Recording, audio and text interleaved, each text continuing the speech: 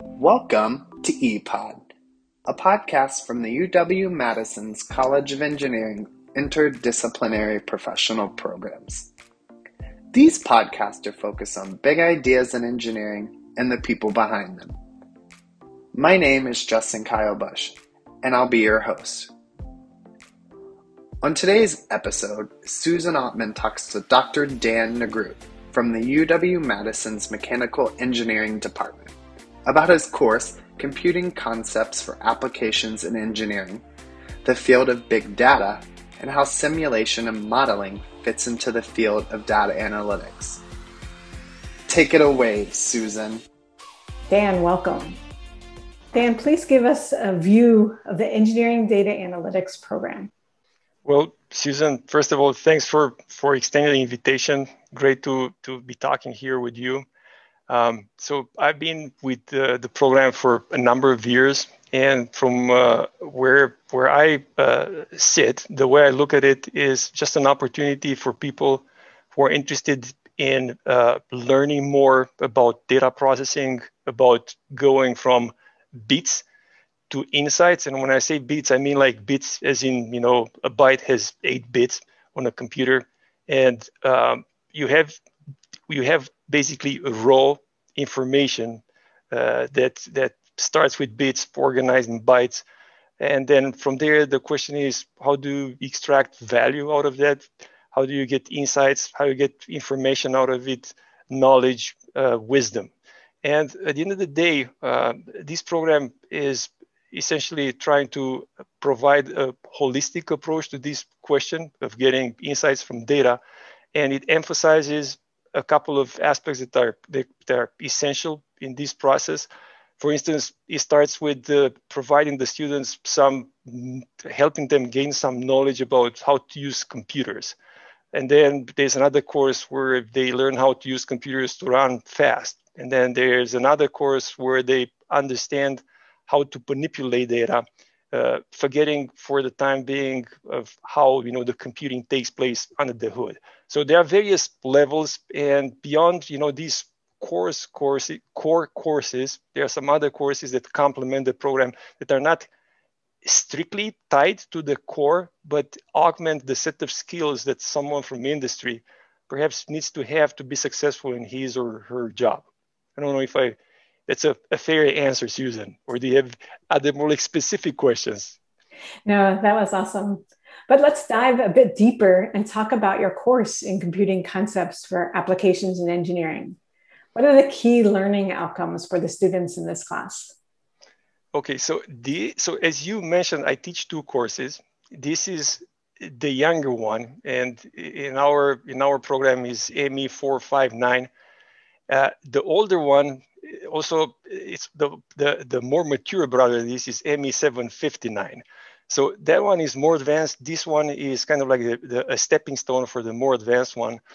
But this class, when I set it up, and that was 2017, 2018, I asked myself the question like, okay, if I was a manager in industry, what would I like a person who joins my team to know, so that the person hits the ground running in terms of like programming and how computers work and things along that line. And by the way, I also had the selfish interest in setting up this class because I work in my lab with probably like 20 students, and also I have exactly the same set of needs. To some extent I'm running a small business, and I'm trying to recruit students. And the question is like, when they join the lab, what do I want them to know so that they help me and help the other people in the lab? So that was the kind of like the inspiration for this. So looking at the course, essentially this course helps people understand how computers work, what the computational landscape is out there, and how they can leverage it. For instance, they learn about operating systems. They learn a little bit about programming with MATLAB, a little bit about programming with R, about programming with Python. Then they learn about how the computer works. For instance, we have an example at some point that shows that by literally changing 2 lines of code in the program, and I'm not exaggerating, 2 lines of code, all of a sudden the program runs 30 times faster. And they learn what triggers that sort of gap in performance and why that works that way. The computer works that way. So they learn a little bit of the memory hierarchy. They learn a little about the caches that are present on a processor. They learn a little bit about parallel computing, just the introductory part of it, because the older brother is basically talking about the topic at great length. But here, they also spend a little bit of time learning about, going back to this idea of bits and bytes. They learn about how data and information is stored, and what sort of, like, for instance, bit budget is associated with a certain way of storing data. For instance, if you have a lot of precision, certainly you need more bytes to store that information. Why would you spend more bytes? Doesn't make sense, because you need to move them, you need to store them, and so on. So it's essentially kind of like a collection of concepts that are meant to provide a holistic image or picture to what computing means in industry. So that's basically the bottom line. 759, the older brother, is taking a deeper dive, and there is not as much as like a holistic view as much as how do we get this machine to run fast, so do we crunch the data fast and get information quickly out of it. Our program, which we call internally MEDA, is unique in that it's looking at data through the lens of an engineer. You've been teaching the MEDA students for several years. How do they differ from the traditional on-campus master students? Well, very quickly, they come to office hours more often than the face-to-face students. So we have these online office hours, and these folks are busy. And also, they've been out working in the industry. Many of them have families. So they really need to get to the core of it quickly. And they have very good questions. They have very precise questions. They need to be answered fast. While people on campus, face to face, they have a network, and sometimes those questions, they don't come knocking at my door to have them answered, but they have a friend who takes the class or took the class and can answer the question or questions. So it's going back to your question, they attend office hours more often than the face-to-face students. And as I said, they have a sense of urgency that I don't sense so much at the face-to-face students. And that's, again, it goes back to the age difference. These are people who are busy. They have jobs. They need things, to get things done. So that's a difference. And probably one more. I think that young people go to school because kind of like, that's the way things are supposed to happen. To some extent, like inertia, everybody's done that, so I'm doing it. But then there are these folks who go out in the industry, they work, and to come back, there's not inertia anymore. It's just probably the opposite of it. You have the wind in your face at that point. So you really have to be determined to come back. And when they do, these people, they really mean it, and they want to get the most out of it. And as I said, it just goes back to the desire to acquire more information and a sense of urgency, which people probably when they are 20, they don't have that sense. At least I didn't have it. Yeah, that sense of urgency comes later when you have kids to take care of and deadlines, to work against. So. I think some of the urgency is they're so interested in information, they want to apply it immediately. So that helps the learning process, but also puts some pressure on the faculty. Big data has been a bit of a buzzword for the last several years. How do you see simulation as it relates to the field of big data? That's a great question. By the way, my background is in modeling and simulation. Although I'm a mechanical engineer, probably I'm misplaced because all my work has to do with computers and trying to understand how simulation helps engineering. Probably there's the connection. But going back to big data and simulation. So if you think about like when you say big data, so that data should come from somewhere, right? And it can come, a lot of it actually comes from sensing. Right? You have all sorts of sensors. You have cameras, or you have gauges. You have, that's one source of a deluge of data. But then there is simulation, right? So a project going on in the lab right now is tied to the NASA 2023 mission. There's a Viper mission, Viper rover. It's supposed to go to the moon in 2 years to look for frozen water. Suddenly they cannot go there, test the vehicle, come back, modify it, take it back to the moon, test it. Oh, this is not working well. So they use computer simulation, and we are part of that we're trying to use our software that we develop in the lab to assist the project. So there's a lot of information that is generated by running these codes. You run a simulation of the rover, or you run a simulation, and it's another project going on in the lab. We are setting up this infrastructure to run simulations of autonomous vehicles, right? So you get lots of data, like the position of this vehicle, velocity, the way it vibrates, and on and on. And you want to process that. So that's how the simulation comes into play here in relation to big data. And again, it's just a matter of just reading the name there, big data. Yeah, data comes from measurements, but also comes from simulation these days, probably more so than a couple of years ago. I definitely think simulation is speeding up the time to market for new products, as well as just opening up fields. There was a lot of data when I was a young engineer, but we just didn't know what to do with all that data. So being able to use the data to simulate and not have so many iterations of a product design, or as you talk, going to the moon, really is speeding up and helping industry. Totally. I think that this trend, if anything, is going to become more pronounced, because people understand that if you have the patience to set up a model, to digitize your design process, you can reap some benefits. It's pretty clear that it's going to be the case. You hold a conference each fall that's open to our students, but features business and their application of data analytics. Please share with us the goals of the conference and 1 or 2 examples of the best practices that are shared across the industry at the event. Right. So every year, let me just take that back. 9 years ago, we started to organize this meeting. Is called MAGIC. It comes from Machine Ground Interaction Consortium.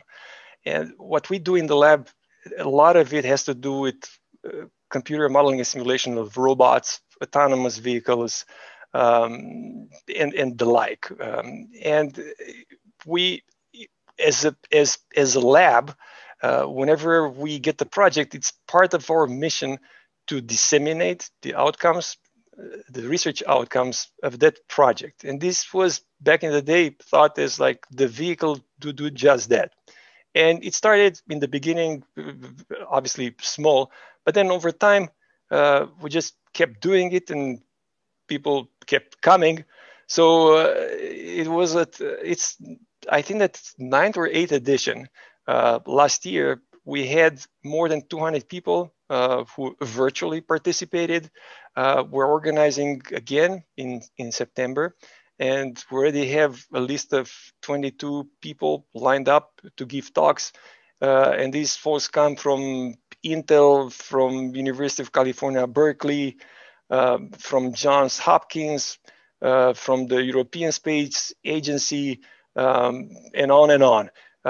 And the idea was to just bring these folks from different companies in a pre-competitive environment, just to talk with each other and talk with us, because it's important in research, in our mission, to understand what their needs are and what the problems that they can solve look like, so that we, so to speak, bark at the right tree, as opposed to kind of like going on a tangent and solving problems that nobody cares about. Certainly, if you bake cookies, you want to bake cookies that somebody cares eating. So that's basically the gist of this meeting. Us listening to them and them listening to us and telling us that, yep, what you're doing is useful. And it grew to the point where, honestly, people show up and sometimes they talk with each other and we're not part of the conversation anymore, which is great. Because as we said all along, we wanted this to be kind of like a forum where people meet in a pre-competitive environment and just learn from each other and together, collectively advance the state of the art. So that's kind of like a quick overview of what this meeting is all about. Peer-to-peer learning is a key component for our students Totally. in the engineering data analytics program. Our students are coming from a wide variety of companies. So when they're in classes and they're talking about applications or they're working on projects, they get to share those experiences and best practices. And I think that differentiates the program and really makes the student experience so much richer. Dan, can you give us a sneak preview to the new course that you're developing this summer? Right. So I have to. It's a good opportunity to advertise another educational initiative that I'm involved with. So MEDA is part of like the distance learning, but now in the College of Engineering, we realized that modeling and simulation is becoming more prevalent. And we started what is called an accelerated program for the face-to-face students to learn about modeling and simulation in 1 year and get a master's degree. So it's kind of like, it's not for the faint-hearted people to cram in 1 year the number of credits that you need to graduate, but there are people who just want to get the information and move on to better things in life. So then we started this program, and it's called Accelerated Master of Engineering in Modeling and Simulation. And part of this program, and also cross-listed with MEDA, the distance learning program, is this new class that has to, the name of the class is Computer Modeling and Simulation for Autonomous Vehicles and Robots. And the idea is that we came to learn this the hard way. There is a lot to be known about this.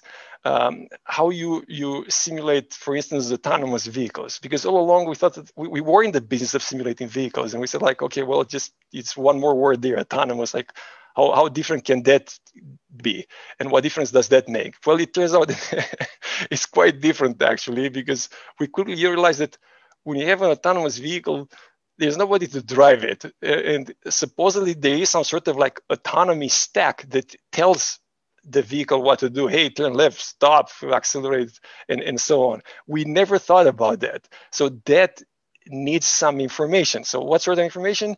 Well, it needs sensor information, right? You don't have a driver, but the vehicle needs to understand the surrounding environment so that it stops if a pedestrian crosses the road, or it turns left if the road veers left, and so on. So that means that all of a sudden, if you want to simulate this thing, you need to simulate also sensing. You need to in simulation, you need to provide the vehicle the information, the model, the simulated vehicle, the information that an actual vehicle would have when it drives in a similar scenario. For instance, let's say, a car approaches a tree in the real world, right? And it has a camera.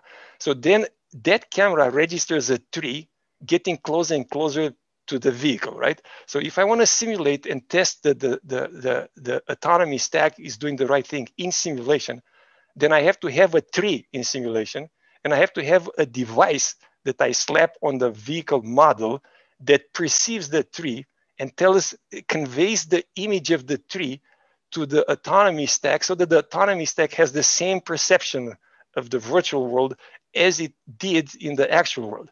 Because if it doesn't, then there's no point in doing it, because you're not testing an autonomous vehicle, you're testing something else.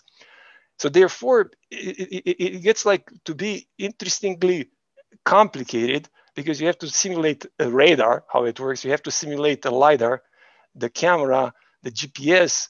Then you have to simulate the world in which this vehicle moves, right? In the past, like if I go to run a simulation, related to Mars, I don't need, as soon as I have the sand model and such, it's good enough. I don't need to understand that, hey, look, 300 yards from here, there's a hill. Or I don't know, it's like somebody is crossing the path on Mars. It's not, not going to happen. But when you have a vehicle, all of a sudden the world around you is extremely important, like a dusk, right?